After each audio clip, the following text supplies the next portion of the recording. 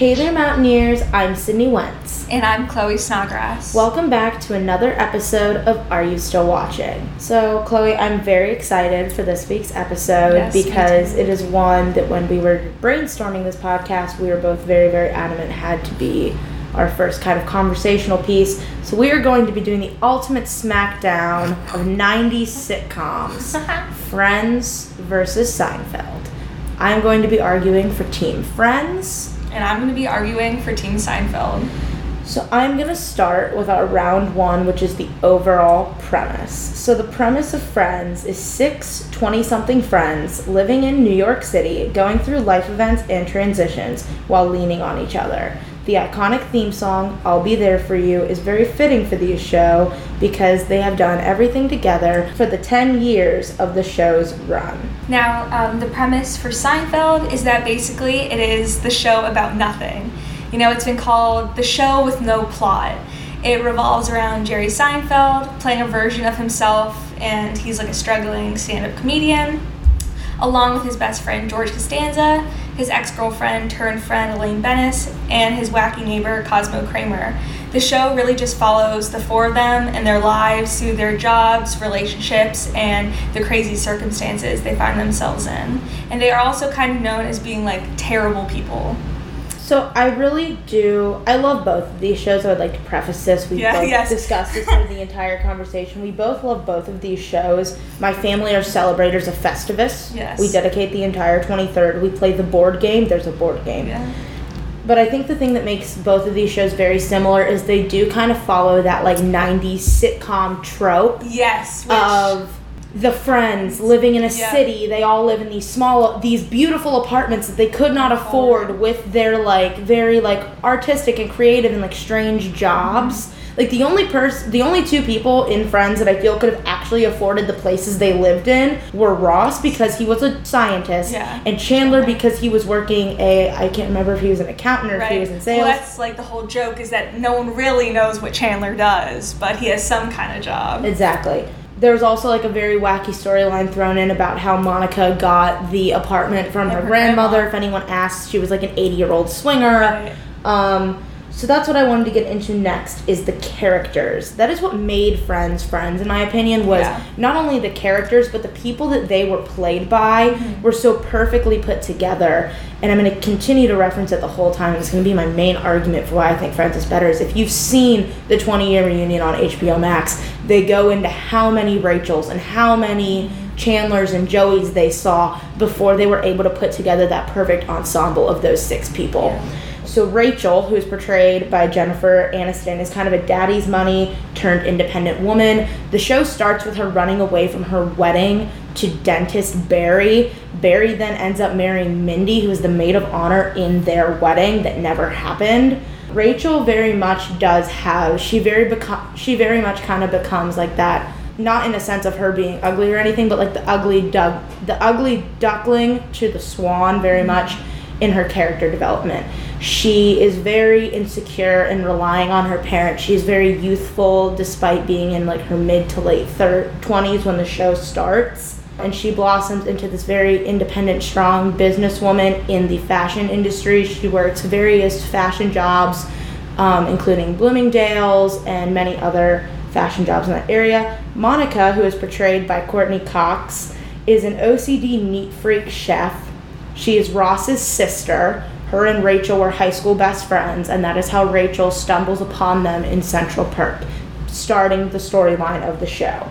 Chandler is the goofy, sarcastic guy next door. Like Chloe mentioned, no one ever really knows what Chandler's job is, but from what it seems in the show, he is able to make a decent sum of money to live in an apartment in New York with just one roommate. And that roommate is Joey, portrayed by the lovely, I'm a very big fan of yours, Matt LeBlanc, who is a flirtatious, naive Italian actor with sisters that all have about the same 4 names combined together. I believe there's 7 of them. Next, I'm going to get into Ross, who is Monica's brother.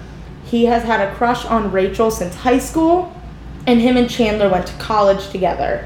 Ross is an archaeologist, and he is very much the smart but confused one. Ross is known for his many divorces and the child in which he fathered with 2 lesbians. Phoebe is an aloof, free spirit flower child, but she does have a very deep and in-depth storyline. Phoebe came from a difficult childhood. Her stepfather was in and out of prison. She never knew her real father, and her mother committed suicide. She also has a poor relationship with her twin sister Ursula, who is also perfectly portrayed by Lisa Kudrow. Like I said before, I don't even think I really need to argue for this one. I truly do think I win. You could not have put a better 6 people together. There's always the articles from people and that like pop up in your Snapchat ads like, these actors were asked to be on Friends. Right. You could have not made a better 6 people because they understood each other. They were friends in real life. They all still talk to this day, as you can see in that reunion. And they've worked on other projects together. I know Matthew Perry was in a few episodes of Courtney's show Cougar Town that was on ABC for a few years. I know that Jennifer Aniston and Matt LeBlanc have done some work together, same with Matt and Courtney. They've just continued to kind of build their career around each other, and they do credit it to Friends. No, I definitely agree that, like, again, like Sydney said earlier, I do love both of these shows. I love Friends. I do think it is very hard to argue the characters because Friends, like, they really are friends in real life and they really do get along really well, and you can tell by their chemistry on screen. And before I start, I would like to say that I'm an extreme Lisa Kudrow stan. I love her. I think she's a comedic genius. Her show Web Therapy, who all the other Friends cast members have been on, it's absolutely amazing, and it's like completely improvised. I love that show so much. So you're saying I win? We can go home. No, not quite. Maybe on this one, yes. So for characters for Seinfeld, we have Jerry Seinfeld, who plays Jerry Seinfeld. He is the main character, and like the rest of the group are friends because of him. And the whole show, you know, mainly revolves around Jerry. And you can tell that by each episode starts with a clip of Jerry doing stand-up. Then we have George Costanza, played by Jason Alexander, and he has been Jerry's best friend since high school. I would say George is an acquired taste. He is conniving and stingy, and he's jealous of other people's achievements, and he often lies about his job. But by the end of the show, he's actually in a job that he likes, and he is the assistant to the traveling secretary of the New York Yankees. Then we have Elaine Bennis, who is played by Julia Louis-Dreyfus. She is Jerry's ex-girlfriend turned friend. She is sarcastic, selfish, unorganized, but overall friendly. And at the beginning of the show, she starts off working at Pendant Publishing, but then later works as like a glorified assistant for Jay Peterman and his catalog. Now I'd like to talk about like kind of the beginning of Seinfeld.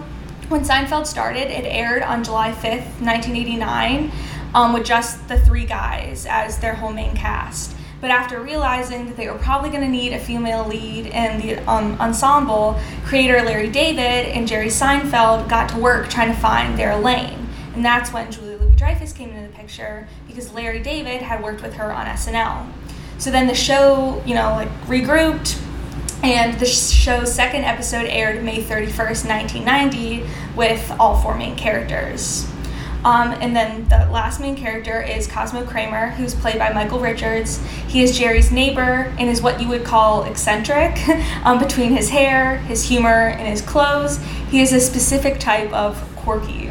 He never really has a job, but always seems to have money and always has a new idea for some wacky scheme. The thing I would like to mention, you made some good arguments for Friends, so I'll make one for Seinfeld, is the side characters of Seinfeld are amazing. Yeah, they really are. Frank and Estelle are phenomenal characters. And they make their way through the show. I feel like it's characters like Frank and Estelle that make a show. Yes, you love that main ensemble, but you cannot help but smile when you see those certain iconic characters make their way onto screen. Now, I would say like one of the shows that does that best is, I know we'll talk about it later, spoiler alert, but Parks and Rec have some of the best side characters and recurring characters like of all time. Well, we'll talk more about that later. The Office also has Tom Packard. We will, in fact, get into that. So next we are going to start going into what we called star power. So who are the notable guest stars that basically most of these people made their way into television with Friends? Some of them have had careers before, but their appearance on Friends left an impact on the show. Yeah. So I want to start with two of the more iconic and long-term major guest stars, who are Paul Rudd, who played Mike, who becomes Phoebe's husband in the final season, spoiler alert, and Tom Selleck, who is a friend of Monica and Ross's parents, who ends up dating Monica on again, off again for, I believe, 2 or 3 seasons. Both of them are very big names. I know Tom Selleck made an appearance in the reunion. Paul Rudd has obviously had a skyrocketing career. If you haven't seen Ant-Man or any MCU movies, I apologize. Next is Brad Pitt. He is in the Thanksgiving episode, and his character is known as being the president of the I Hate Rachel Green Club. Rachel apparently ignored or was mean to Brad Pitt's character in high school, and Ross was discovered to also be a member of this very notorious club. The next is Julia Roberts. She was in, I believe, 1 or 2 episodes. She slept with Chandler, and it was just a very iconic kind of moment in the show. Christina Applegate and Reese Witherspoon respectively played both of Rachel's sisters in the show. It was one of Reese Witherspoon's first big appearances that kind of skyrocketed her career, and obviously she's become an amazing, notable Hollywood Oscar winner, as you said. The next one was one that I was especially excited about. If you've seen ABC's The Goldbergs, and you've seen the flashback episode of Friends to what happened before Rachel was in the friend group, and kind of like when Ross was going through his divorce and Phoebe was moving out of Monica's apartment, Chandler had a previous roommate before Joey, and he was portrayed by Adam Goldberg, who is the creator, the narrator and star of ABC's The Goldbergs. Susan Sarandon, like Julia Roberts, had an iconic moment when her character slept with Joey. Jennifer Coolidge made an appearance as Amanda, the annoying former roommate to Monica and Phoebe. They make fun of her picking up a fake British accent when they call her on the phone and calling it a mobile. One of my favorite appearances is Jon Favreau, who in, I believe, it was the earlier seasons, he plays Monica's rich boyfriend. I am a big fan of Jon Favreau, not just also like Paul Rudd because of his contributions to the MCU. If you have ever seen him, I'm going to throw out a Netflix show for everyone. The Movies That Made Us documentary series on how TV shows and movies were made. My favorite of the Christmas movies is Elf, and Jon Favreau's involvement in the creation of Elf, and how they got their inspiration from the Rudolph film and that style of animation and film. I'm very, very interested in how Jon Favreau was involved in that, so I'm a big fan of him. And the last one I have is Anna Faris. This was around the time of her appearance in Scary Movie, and she plays the teen mom from Ohio who gives birth to Chandler and Monica's twins, Jack and Erica. Her character's name also happens to be Erica. Okay, so now for guest stars for Seinfeld. There's a few, recurring stars that I wanted to talk about. One being Wayne Knight, who plays Newman. He lives in Jerry's building. He's a postman, and he's like Jerry's nemesis. Like they're always competing with each other. Whenever Jerry sees him, he always goes, Newman. And then we have Jerry Stiller, who plays George's dad, Frank. And Stiller has some very memorable quotes or phrases throughout his time on the show, most notably being "Serenity now" when he screams it. Oh, so good. And then there's Patrick Warburton, who played Elaine's on and off again boyfriend, David Putty, or just Putty. And then throughout the show, Jerry and George had a significant amount of significant others. Jerry had 73 different girlfriends throughout the 172 episodes, and George had 47. Quite a few of those women, went on to be famous, like Terry Hatcher, who was a little well-known before, but after Seinfeld went on to do Desperate Housewives. And then Lauren Graham, who is most known for Gilmore Girls, and then even Friends' Courtney Cox played one of Jerry's girlfriends throughout the show. And then we have two groups of guest stars who went on to be future co-stars. We have Bryan Cranston, Anna Gunn, and Bob Odenkirk, who all went on to star together in Breaking Bad. Then there is also Deborah Messing and Megan Mullally, who played Jerry and George's girlfriends, and they go on to be co-stars on Will and Grace. And then there are a few people who play themselves throughout the show's run, like Bette Midler, who Jerry is dating her understudy in Rochelle Rochelle, and she plays baseball with the gang. And then there is Marissa Tomei, who's also in the MCU. Aunt May. I know. Rest in not peace, Aunt not May. I was gonna say that. I'm gonna say it. I was gonna say Rest don't in peace, spoil. Aunt May. The MCU will not be the same without you in Phase 4. Oh my god, I cried so hard. So then there's Marissa Tomei, who George has a crush on, and Elaine kind of got the in and could set him up on a date with her, but he is currently engaged to his girlfriend Susan. And I kind of want to talk about the whole Susan thing because I remember when watching the show, it shocked me, the whole Susan thing. So Susan is engaged to George. They meet in season 4. They date for a while, and then he proposes, and he doesn't really like her, but he's just kind of, going with it because he feels like he needs, a woman, I guess. And so when it's getting closer to their wedding, and they are picking out invitations to send out, he picks the cheapest kind because, he's, again, like I said, stingy, and he does not want to pay for expensive invitations. So he buys really cheap ones, and so she's licking all the envelopes to send out to people, and literally from licking the envelopes, it kills her, and she dies. Oh my gosh. I know. I felt like I had to bring it up because I felt like when I watched the show, it was a very kind of big moment, and the fact that she died from licking envelopes. So on that note, on that great note and great transition, we're going to move into our fourth and final round, which is overall impact of the show. So Friends had 10 seasons. It ran from 1994 to 2004, and it had 236 total episodes.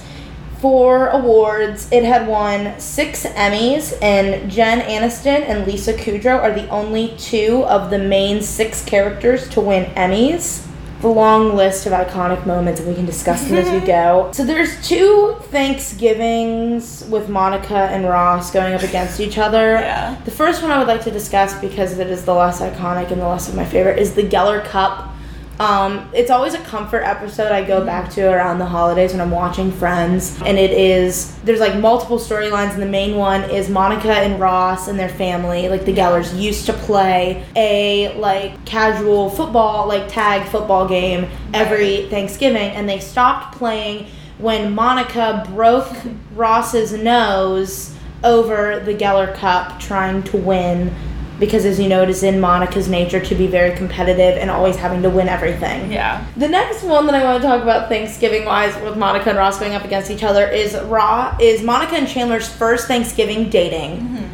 And Monica has not told her parents that her and Chandler are living together. Yes. Ross has also not told his parents a fair few things.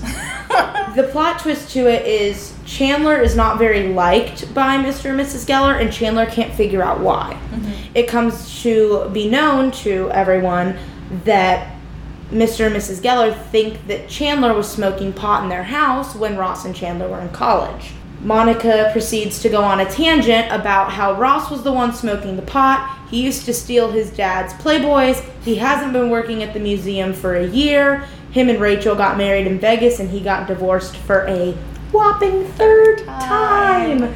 And all of these other crazy things. Ross's rebuttals are my favorite. My favorite being, Hurricane Gloria didn't break the porch swing, Monica did. Another iconic line from Mr. Ross Geller is, we were on a break. Ross and Rachel are easily the most iconic will they, won't they couple in television history. I will not hear any ands, ifs, buts, or arguments about it. And We Were on a Break is a very strong point in their relationship, which also covers a big controversy in the show, which was Ross's possible, maybe not, cheating on Rachel. The next iconic moment I wanted to mention is also relating to a relationship, but a different relationship, and that is the London situation, and they don't know that we know they know, concerning Monica and Chandler's secret relationship. Everyone thinks they're kind of fooling around. It's a casual thing, and Chandler has an outburst in a set up moment with Phoebe where he admits that he is in love with Monica. It is then followed up by Ross showing his former boss his new apartment and showing him how he has gotten back onto his feet. We'll get into that point later. And he has an outburst screaming through the window, "That's my sister!" The next one I want to talk about, both of them pertain to Phoebe. The first is Phoebe's iconic music career, specifically the song Smelly Cat. The next is Phoebe and Mike finally getting married. I've always said that I've never been the most keen on my own idea of getting married, but I for a fact know that I will be the Monica Geller wedding planner, maid of honor, with the headset in and the clipboard running around, bridesmaid down, broken arrow, for at least two of my friends. But Phoebe and Mike finally get married, and it is really a very harmonious moment for the show because everyone's kind of grown with Phoebe. They've seen the show, despite its very comedic outlook on everything, tap into her difficult childhood and see her finally be happy and start to get these beginnings of her family with Mike.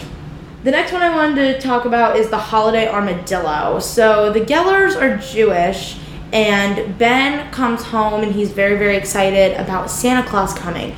But Ross has to explain to Ben that because they don't celebrate Christmas, Santa won't be coming to them. So instead, he introduces a new tradition to Ben known as the holiday armadillo. My favorite thing about that is David Schwimmer dressed up as an armadillo. I believe they had a celebrity dress up in the outfit for the Friends reunion when they did the little fashion show, catwalk of all of the things. And that's what I'm going to get into next. Is also in that fashion show was Joey wearing all of Chandler's clothes, bringing the iconic line, "Could I be wearing any more clothes?" The next one I want to talk about, all of these basically pertain to Ross. So Ross and Rachel have a child together. Her name is Emma Geller Green. And then Ross in the first season, basically kicking off the show, is Ross is getting divorced from his wife because she has fallen in love with a woman. She has also become pregnant with her and Ross's child. That leads to a very interesting dynamic throughout the show of the two women and Ross co-parenting the child together. Their son's name is Ben. He is famously played by the Sprouse twins, Cole and Dylan, who go on to be in The Sweet Life of Zack and Cody, Sweet Life on Deck, and I believe it is Cole that is in Cole's Riverdale. Cole's in Riverdale. The next one I wanted to talk about is the trivia game, specifically Chandler's TV guide name. They go through, it is Joey versus Chandler. It is Joey and Chandler versus Rachel and Monica in a trivia game to see who gets Monica and Rachel's apartment. The boys end up winning because of the point of this question. Every month, the TV guide arrives to Chandler's apartment. What is the name on the TV guide? Rachel responds very simply, it's Chandler Bing.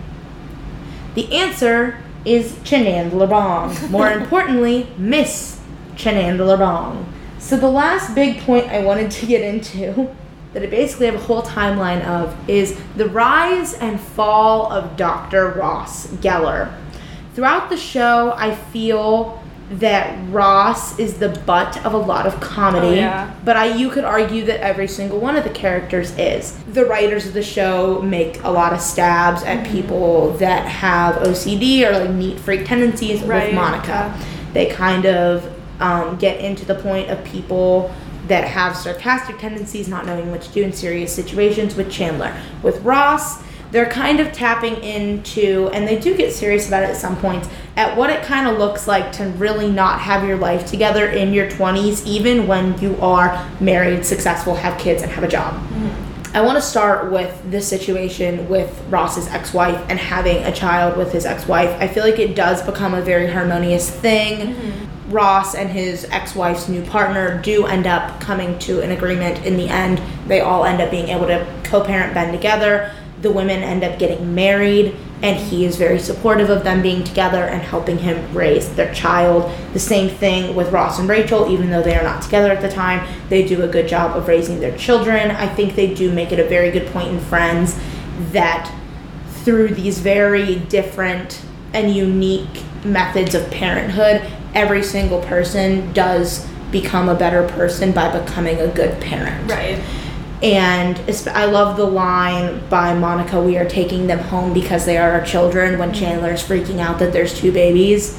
I think it is really, really important to just show how long she had longed to be a parent, especially because she now had a niece and a nephew that she was very, very invested in.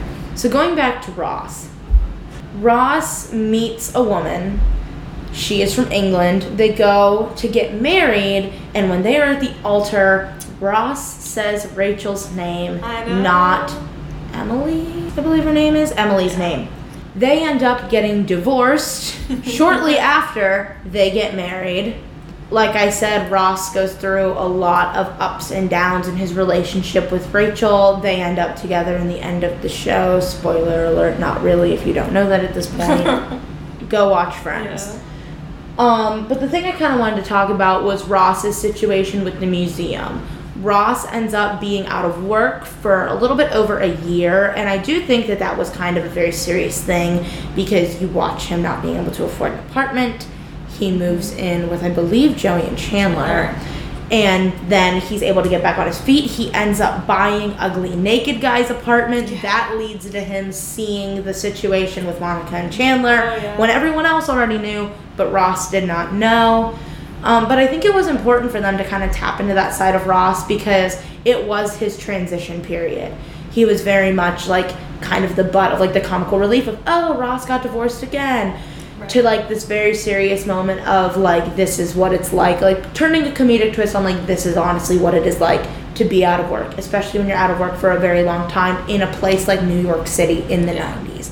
It was a very serious, but it was a very common thing that a lot of people experience, especially in that time in your life when you're in that like mid to late 20s. Yeah. So I really do feel like, although it was a very long time, Ross's storyline in itself is an iconic moment altogether. He is honestly one of my least favorite characters. I'm definitely more of a Chandler, Phoebe, Joey kind of person. But I feel like without Ross, you don't get a lot of those very important and shaping moments that make Friends. Right. So my final argument and my kind of final thing I wanted to get into was the longevity of Friends. You cannot argue that this show is still being watched, still being talked about to this day. Friends finally got its 20-year reunion on HBO Max, brought all of the cast back together. They read some very funny, iconic moments from the scripts of the show. They got to sit on the set once again together.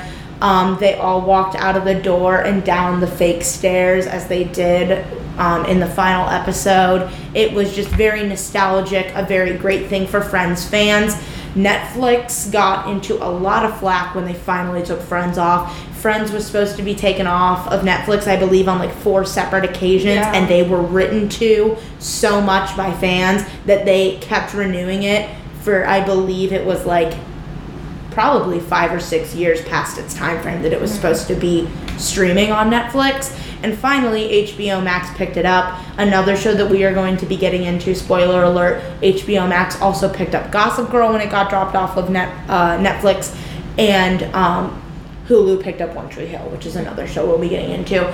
Well, now, one thing before I start, though, the whole thing, I read that, so in Friends, because of just off of reruns and streaming, the 6 main cast members make $20 million a year each, like separately. Not just surprising. off of, no, it's crazy. And by the end of the run, all 6 of them were making $1 million an episode, which is crazy and like unheard of.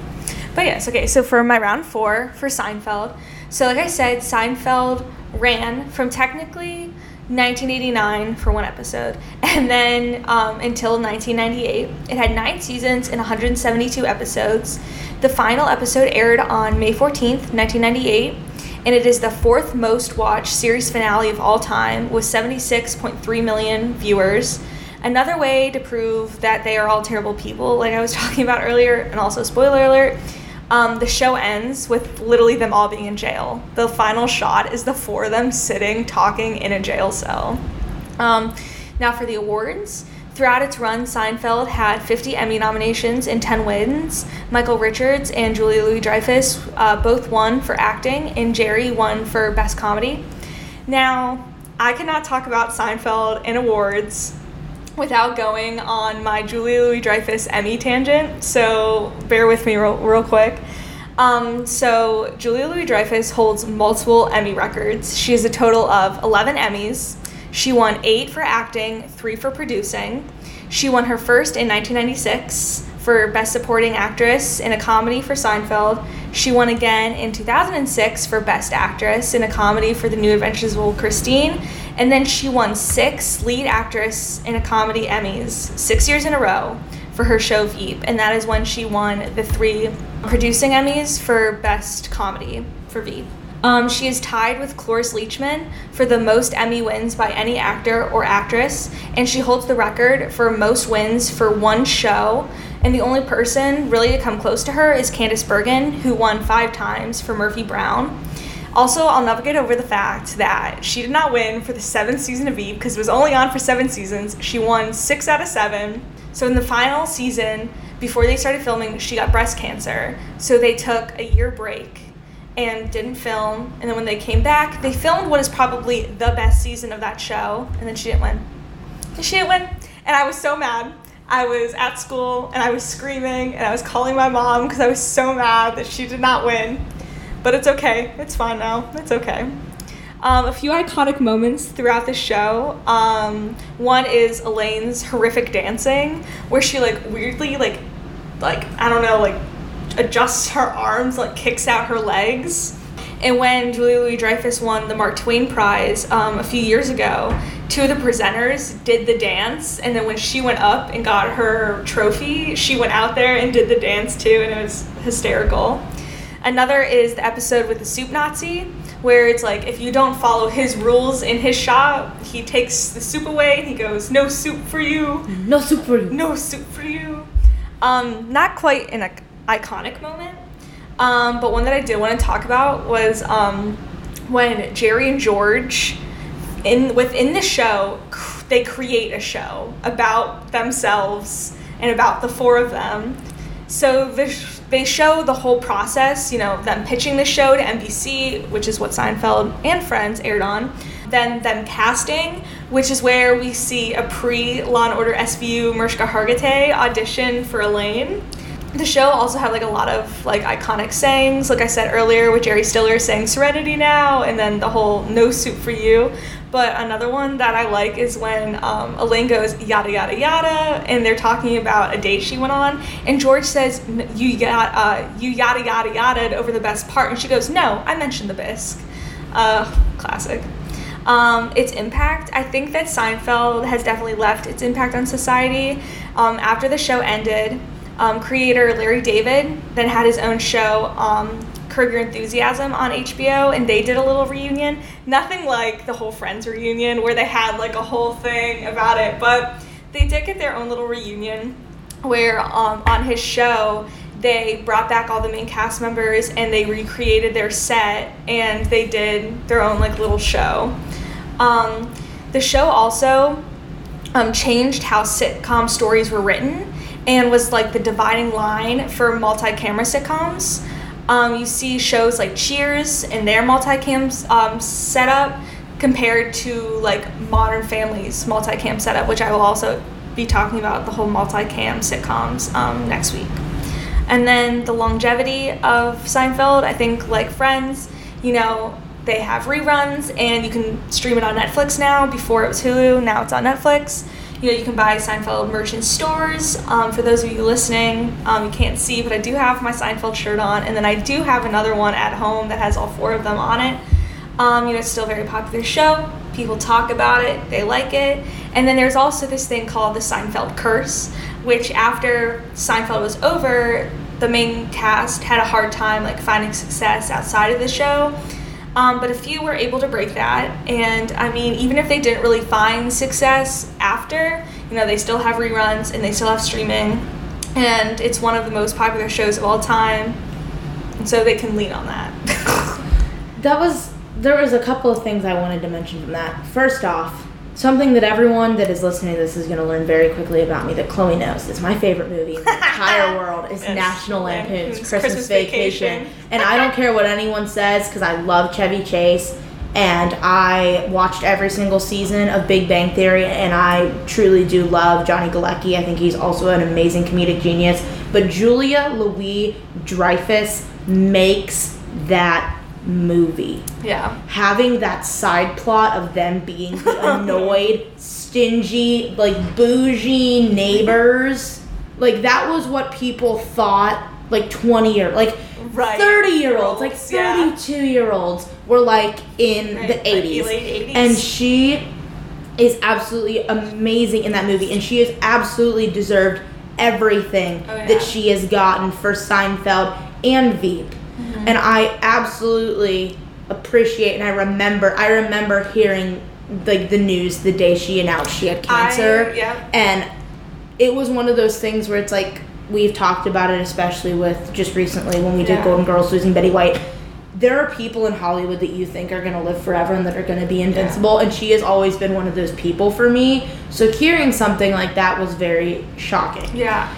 The next thing I want to get into, an iconic moment you did not mention that I mentioned before, I'm going to say it again.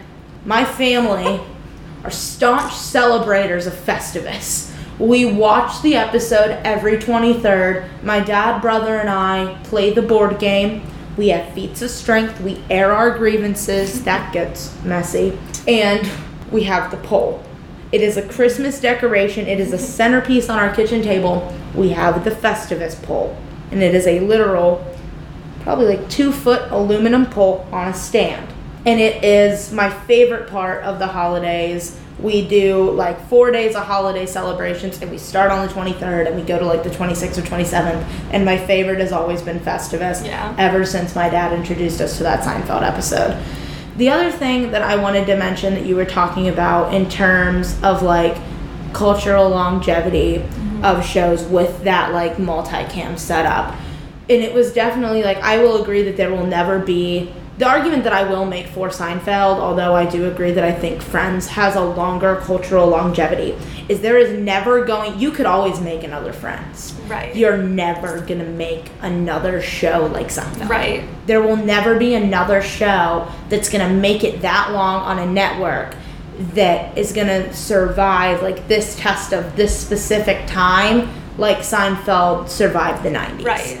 You could make another sitcom today about 6 people living in an apartment. It's what most Disney Channel shows are. I hate to admit it. It's the 6 friends dynamic, like the 3 group. I would love to get into talking about that in a show as well. I think I would like to save that for One Tree Hill because it has more examples of it.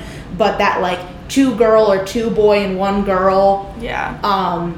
Like the 3 friend dynamic with like the main character and the 2 side characters, and the side characters fall in love. Like that is the main trope of most modern television. Yeah. And I feel like they did have a lot of those in kind of both of the shows. Is it was like Friends, it was everyone always thought Joey and Phoebe would be in love because Monica and Chandler were, and Ross and Rachel were. Yeah. But I really did appreciate that they pulled in that side character of Mike and Paul Rudd to give Phoebe that happy ending, because although it did kind of feed into the cliche, it saved it from the other cliche of all 6 of them are just going to end up falling in love. Right, but I still love Phoebe and Joey. That's like one of the things is that I wish I understand the whole thing about like not wanting all 6 of them together, but I so wish that they would have put Phoebe and Joey together still to this day. But I love Paul Rudd, and I do like Mike as a character, so like I've gotten over it a little bit, but I do love Phoebe and Joey. The other thing I did want to mention before we were done with this, now that you've mentioned bringing in a character like that, was, I don't know if you've ever seen this interview, and I can't remember, it was one of the Ginnies. It was Fallon or Kimmel. Okay. Courtney Cox was on the show talking about how when they were doing the live studio audience test, they handed out a survey and asked how they felt about each of the characters, because Monica in the first episode goes on a first date, but she sleeps with the guy after the first date. And it's just like, I really do feel like when we were talking about like what has and hasn't stood the test of time, I feel like that is something that, whether people would like to admit it or not today, would happen in a live studio audience today. If there was a like young adult or an adult comedy show going out on TV, I still feel like we would ask questions, even in this kind of what we would like to, I think, believe like an evolved culture and a less judgmental of things like that culture. I feel like something like that would still happen, because it is still, to this day, whether it's the 90s or the 2020s. Right. It's like, I hate to think about the fact that it's been 20 years since that show's been on air, because I'm not even 20 yet. Right. But I just think it's one of those things that it's like, it's shocking that they would do that, and you'd be like, oh no, I love that show. I love how they started the show. I would never think about that. And then you go back and you think about it, and you're like, especially like when my mom watched a clip with me, and she's like, well, it was the 90s. Right. That's what everyone always says. Well, it was the 90s. And I think that was like a big thing with like, they felt like it needed the female lead. Right. Well, no show about 3 dudes. Right. Like a show with no plot about 3 men is not going to make it on TV. Especially these 3 men. I didn't want to say that. Sorry. But that's the other thing, though, is I feel like with the cultural longevity of Friends, I hate, like, as much as I would like to believe the show could have survived without any of the characters, I don't think either of these shows could have survived without those core 4 characters. Right. No, I agree. Yeah. Because, like, when we were saying, like, that they didn't have, like, an Elaine, there's, like, you know, in most sitcoms, they have the place that they go to congregate and talk about their lives. Like in Friends, it's Central Perk, and in Seinfeld, they go to this little diner, and the whole thing was like they were gonna make like the waitress at the diner like their female lead, but she was only gonna be seen at the diner interacting with the guys there, and like that just doesn't work. Like I get that it was like 1989, but you need a female lead, like at least one, you know, really to like kind of round out the show. But I mean, it's been done again and again and again in TV shows. New Girl is 3 guys and Zooey Deschanel playing Jess Day. Right. It is, and the same thing kind of goes, no offense to the people on New Girl, Winston, Schmidt, and Nick could have not had their own show without Jess. Yeah.